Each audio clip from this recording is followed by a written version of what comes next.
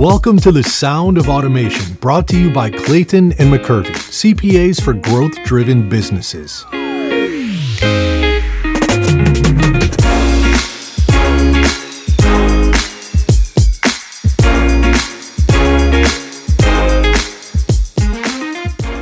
Good morning, Brian. Good to see you. Denise, good to see you. Yeah, I understand we're talking about talent today. We are. Talent is the word of the day right now. I think as you look across the business community and our clients, everyone is struggling with this question. So we figured it probably a good time to have a session or a podcast on this. Well, I'm glad you brought that up.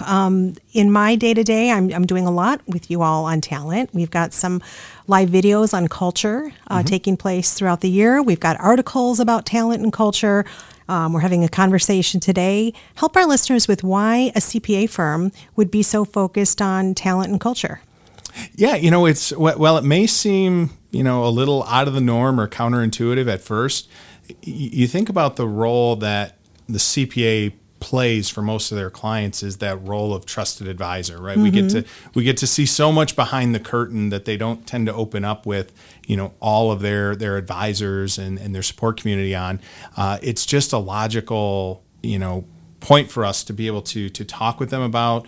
We really need to understand what's going on in the market to be able to advise them. We get questions all the time.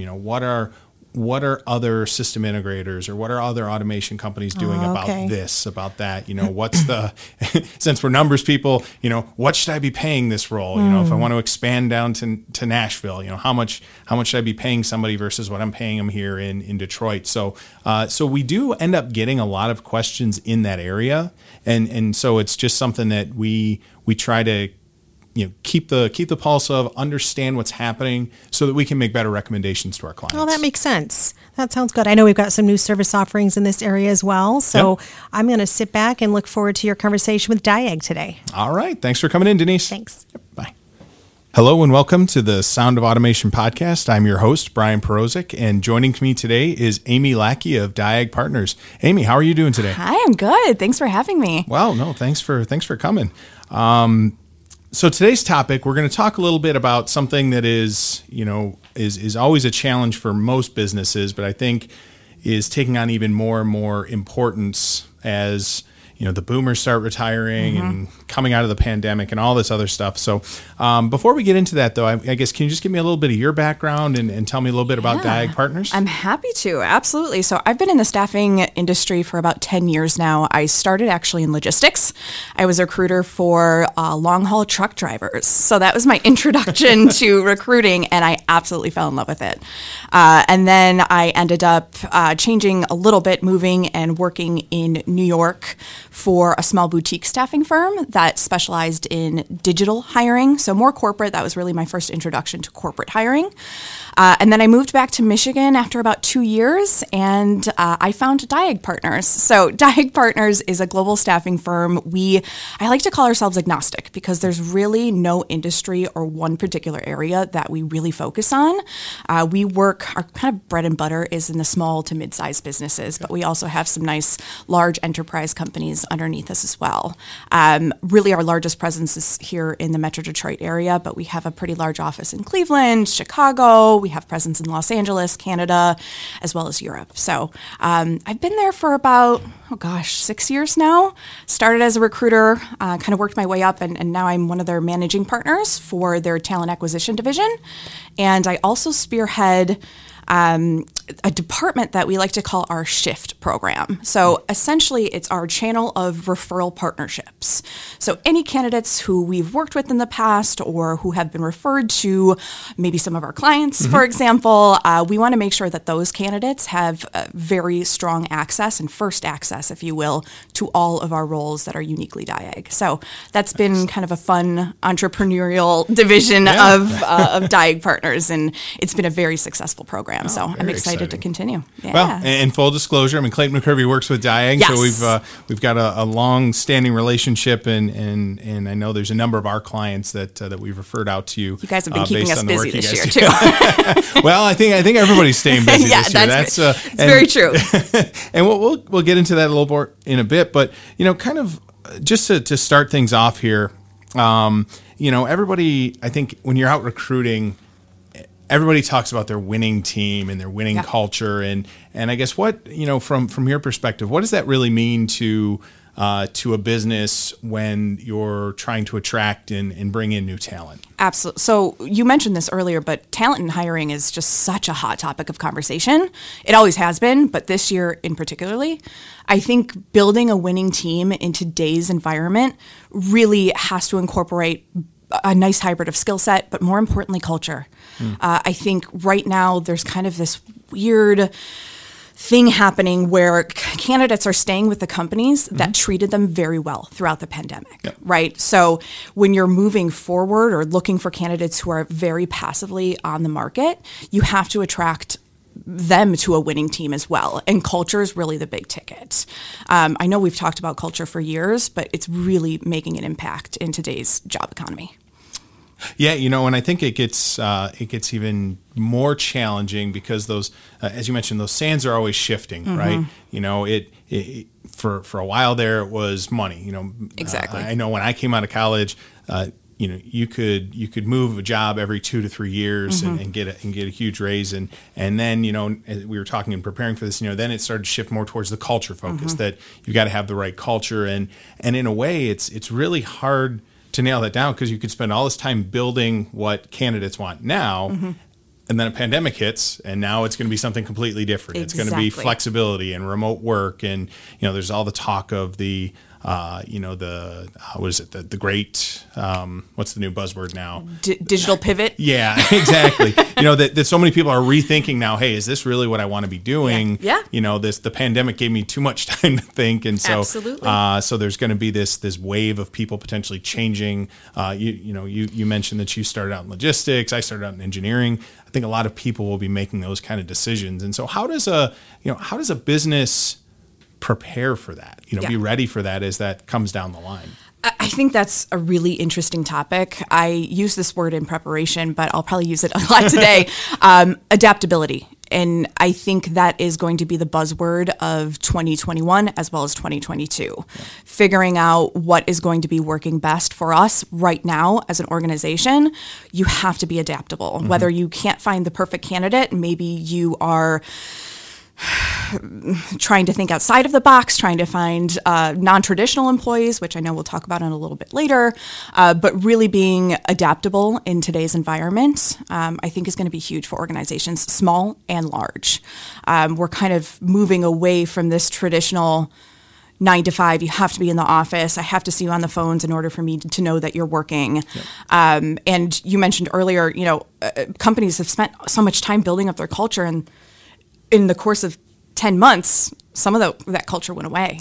Yeah. And how do you build that back up? And how do you promote digital culture? And how do you promote something that is really exciting to work for in a digital environment? I think that's really interesting. But I do believe that organizations have to be creative thinking, adaptable, and honestly, patience. I think right now we're used to, and you can appreciate this on the client end, I think we're all used to clients needing everything yesterday.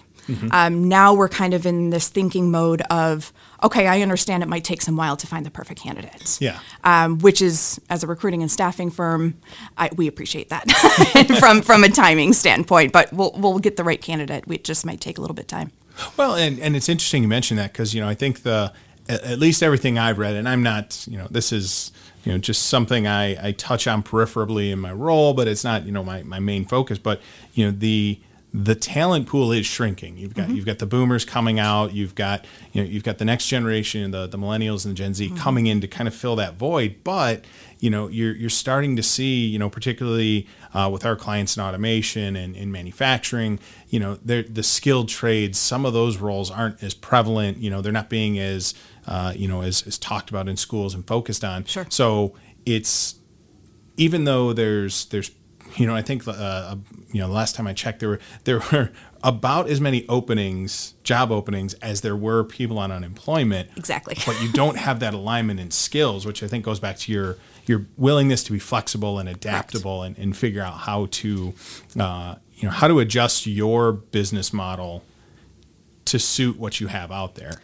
And I think something that's interesting that we haven't seen, and this is the first kind of job market shift that we've seen in 11 years. Yep. But this one's much different because it's changing very often and very frequently. And very quickly, honestly. So I think knowing kind of what the market looks like, what kind of candidates are out there, and it's for the first time in a long time, organizations weren't necessarily hiring for the last year. So they had the last 12 months to really think about their strategic hiring needs. Who's going to be, we have a saying at Diag Partners, right butts, right seats.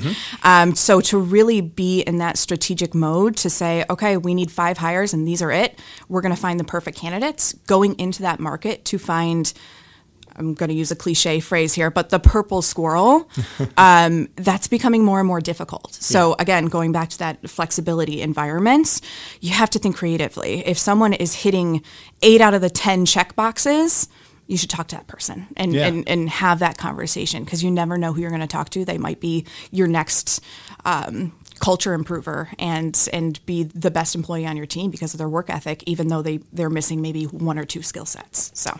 Yeah, and I think that was one of the concepts that I think, Jim Collins, put forth in Good to Great, right? Was that, focus on finding good people and then find the role to get them into. And so some of that goes back to what you were talking about is, it's shifting from a space of, I need a controls engineer, so I'm going to go out and I'm going to hire a controls engineer, and I'm got this big candidate pool to draw from, and then I've hired the best one, and I go to saying, okay, I need these tasks completed, or I need someone with these skills.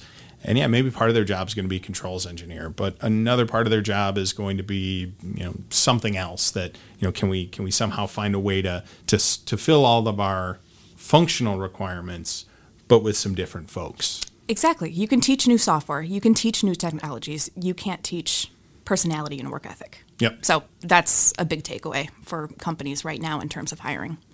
Well, and that is that was one of the other things we talked about in preparing for this is, so how are you seeing companies adapt to this tightening labor market? I mean, you've already kind of touched on the adaptability piece, but are there any things you're seeing companies focus on right now? Absolutely. There's a lot of different things that companies are getting creative for in terms of hiring. I think one of the big players that a lot of people have been speaking about is the remote worker right now.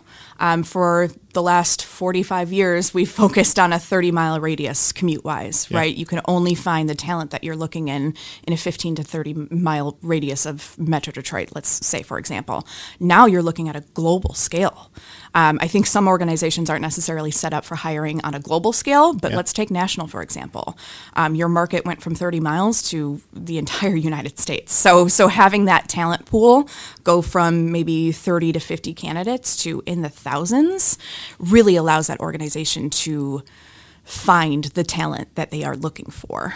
If it is such as automations, everyone's hiring automation controls right now, right? Exactly. So I think having that opportunity, and it's definitely becoming more and more traditional to, let's say, not even on a national basis, but hey, can you look for this candidate within a 200-mile radius, right? They can work remote for the majority of the time, but if I need them to come in, they can hop in a car and come to the office. So that's kind of the trend that we've been seeing, and that, I think, from a hiring standpoint, is going to open up the pool of candidates immensely.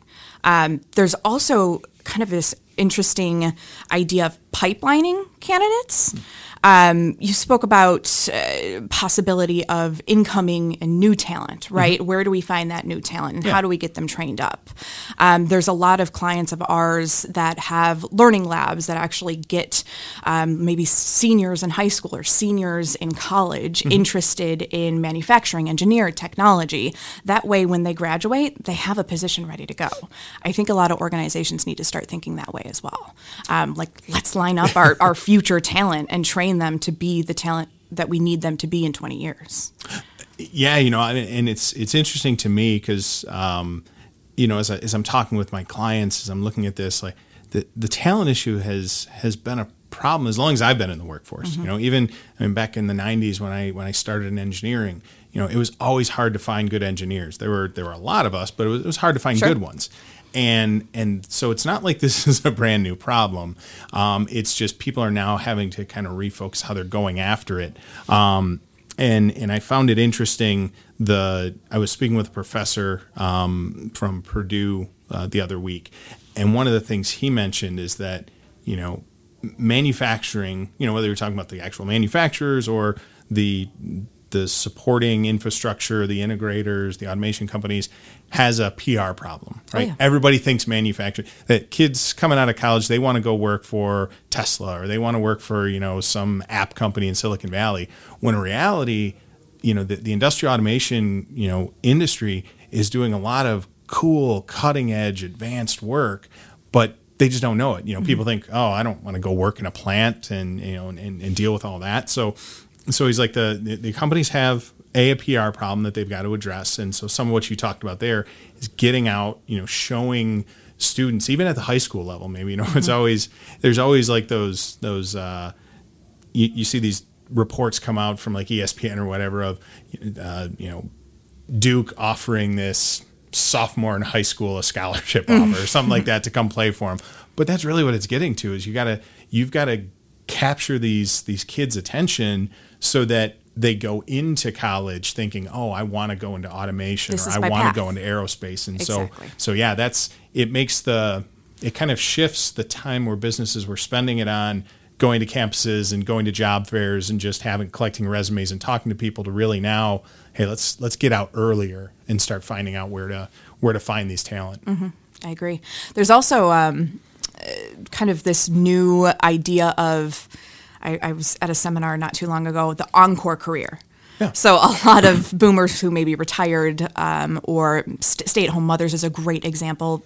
Especially this last year, they had to stay at home and work 2 jobs to take care of their home, to teach their kids, what have you. And now they're kind of back in this workforce and having that adaptability piece to say, hey, this person maybe hasn't worked in 2 to 3 years and maybe they are don't necessarily have the newest technology, but they have 30 years of experience. Let's bring them on board, right? I think the idea of thinking outside the box, companies are realizing that that's what they need to do. Yeah, even and this was something that Diag helped us with, as part of our practice. One of our client services, R&D tax credits, and I was the only engineer within the organization. Help me. Yeah, and we found a gentleman like you were talking to, encore career. He works for us part-time now. He's got some other stuff going on, but it fills a need, and now it allows us to kind of step back and say, okay, well, where else could we potentially do that within our organization? Traditionally, Clayton McCurvey focuses on CPA hires, right? Sure. Do we find people who are on that CPA track? Are there portions of the job that we could upskill somebody to take over? Now that creates capacity with our more traditional hires to do, higher value, consulting and advisory services for clients. So, and that brings up a good point too. Looking outside of your industry, I think a lot of organizations kind of default, well, we're in automotive or we're in robotics. We need someone who has that background. That's not always the case, right? So I think looking at correlating and parallel organizations and industries is something that companies can really do right now. And you're going to have success with that as well. So I think kind of getting that tunnel vision of we need a person with 30 years of this experience in this software, that needs to kind of go out the window, in my opinion. No, exactly, because it's you never know where that next opportunity could come from. And that's a lot what you talked about, the pipelining that you do with your clients. So I guess how does Diag approach that with clients? Because really, all of those, whether it's an encore career, it's offering an internship to a high school senior, things like that. That's all part of building that pipeline, exactly. Right? So how do you, when a client comes to you that says, hey, Amy, we're ready to change, how do you guys start that process with them? So one of the parts I absolutely love about working for Diag and just Diag as a whole is that we are very much so consultative, right? We work with our partners. We have very strong relationships with our partners. We're not necessarily throwing resumes and saying, I hope it works. Yeah. We're really diving into, okay, this is your engineering team. What do you need right now? What do you need in 3 months? What do you need in a year from now? Of course, we're going to start with your priorities. priority, right? But when it comes to pipelining, that's actually really where Shift comes into play. So I mentioned Shift as a kind of referral partnership program. So if you are referred by one of our clients, maybe a previous candidate, there's also instances where we worked with a candidate before, they went through the interview process, they're absolute rock stars, they just didn't get the job, right? We want to work with those candidates continually. We want to make sure that they have first access to our jobs. So a week from today, I'm working with the developer. I tell them, hey, we don't have any developer positions available. I'll let you know if one comes to attention. A week goes by, I get a developer role. I'm reaching out to that candidate and maybe one other candidate that's on my Shift pipeline to make sure that they have access to our roles before we go recruit on Indeed or recruit on LinkedIn. So that's kind of one portion of pipelining. But right now, I think getting networked and getting really well connected with your pool of candidates is important, because when you call them back, even if it's 6 months or a year from now, I have a good example on that, but they will answer your call. They will know who you are. If you are a hiring manager or a recruiter who is just kind of copying, pasting messages, and you're really not getting to know your talent pool, that's going to really be a deterrent for them moving forward. They want trust, and they want to know. Something that I say for my Shift candidates is, when you get an email from me, I want you to get excited because you want to read it, because it's a job that you're going to get excited for. I try to do my absolute best of eliminating the emails of, I've been an engineer for 30 years, but my resume might have 2 buzzwords of sales, and I get inundated with Indeed emails saying, I have a $55,000 sales position. Are you interested? Like, did you read my resume? Did you look at my background? I want to take that stigma away from staffing and recruiting, and I think that has a lot to do with pipelining. I would tell companies right now, again, build relationships with your talent pool and make sure that you're staying in contact, because they will accept your next call or email or what have you. They're going to remember you if you do that. Well, and it really sounds like something we talk about internally. As we're building our pipeline on the other side, the client pipeline, right, is sometimes extending that sales cycle, and that's really what you're talking about there. Is that it gets you then, it helps establish that understanding of culture. That's one of the things I always kind of laugh about when we're out recruiting at campuses. We're talking about campuses, and inevitably the students will ask, well, tell me about the culture. I'm like, I can tell you about a color, but like until you actually see it, you're not gonna be able to experience it and know it. And so, as that process drags out and they start to see those touch points, they see, okay, hey, yeah, this is different. This isn't, what I'm used to of just, oh, you've got an opening here. I'm going to slam you with 50 resumes and tell me which one you want to meet with. Exactly. That's the only way they're really going to see that it's kind of a different way of doing things. And in the end, you make sure you're getting that right fit. The as you said, the right butts in the right seats. Exactly. Yeah, and you're authentic about it. Right? And I think that makes a big difference. If you are authentically yourself, even as a hiring manager or a recruiter, you're going to do much better with your talent pool.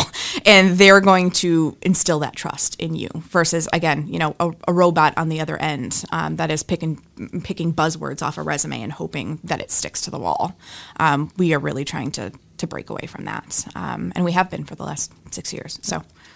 Well, and hopefully, a year from now, we things get back a little bit more to normal. But how have you found your clients trying to establish that authenticity in a remote environment where you're interviewing? That's hard. I interviewed somebody 2 weeks ago, Yeah. and it was completely over our Zoom platform, and I. It was great. Yeah. It was great to see the person face to face, but it's just not the same. So Absolutely. Any recommendations for folks in that area? I think the interview process is one thing, right? We're all now very incorporated into Zoom, WebEx, RingCentral, if you will. So I think having as many team members involved as possible, maybe not necessarily a panel interview for your first round interview with a candidate, but I think incorporating your your culture people into those interviews is very important. Yeah. One of our clients actually does do a virtual tour, which is pretty cool for candidates to see. Like, hey, yeah, this is a virtual tour of our facilities and our lab, and this is kind of a sense of our culture. You can see how the office is set up. I think that's a really interesting idea. Yeah. I would also encourage video. I know a lot of sometimes we default to just calls, but I would encourage a face-to-face video call at the very least, to really instill, this is who I am. I'm a real person. This is our culture, and who are you as well. Yeah. No, I think that's one of the nice things that's come out of this, experience, of being forced to work remote and all this. There's all those things that companies have meant to do or intended to do, but they just never got around to it, right? And so, now if I'm a system integrator in South Carolina and I found the perfect candidate, but he's up in Montana, like, I need to have that culture defined. I first need to know who we are as a company, who we're looking for, what we want, and then, package that in a way that they can understand that over Zoom and really develop those skills that, okay, if you find somebody locally, you don't need to lean on that. But if you find the perfect candidate up in Montana and that's where they want to stay, let's make sure you got all these things in place. And so we're a lot of companies I've seen checking those things off the list of, hey, we always meant to get around to doing this, and now here we are. And to be honest, I think companies might have to put a little bit more effort in to engaging with their employees that are remote. Yep. So not necessarily just the interview process, but have a strong orientation, have a strong training program if that's something that you do or need for the candidate rather. Do more check-ins often, have some one-to-one conversations.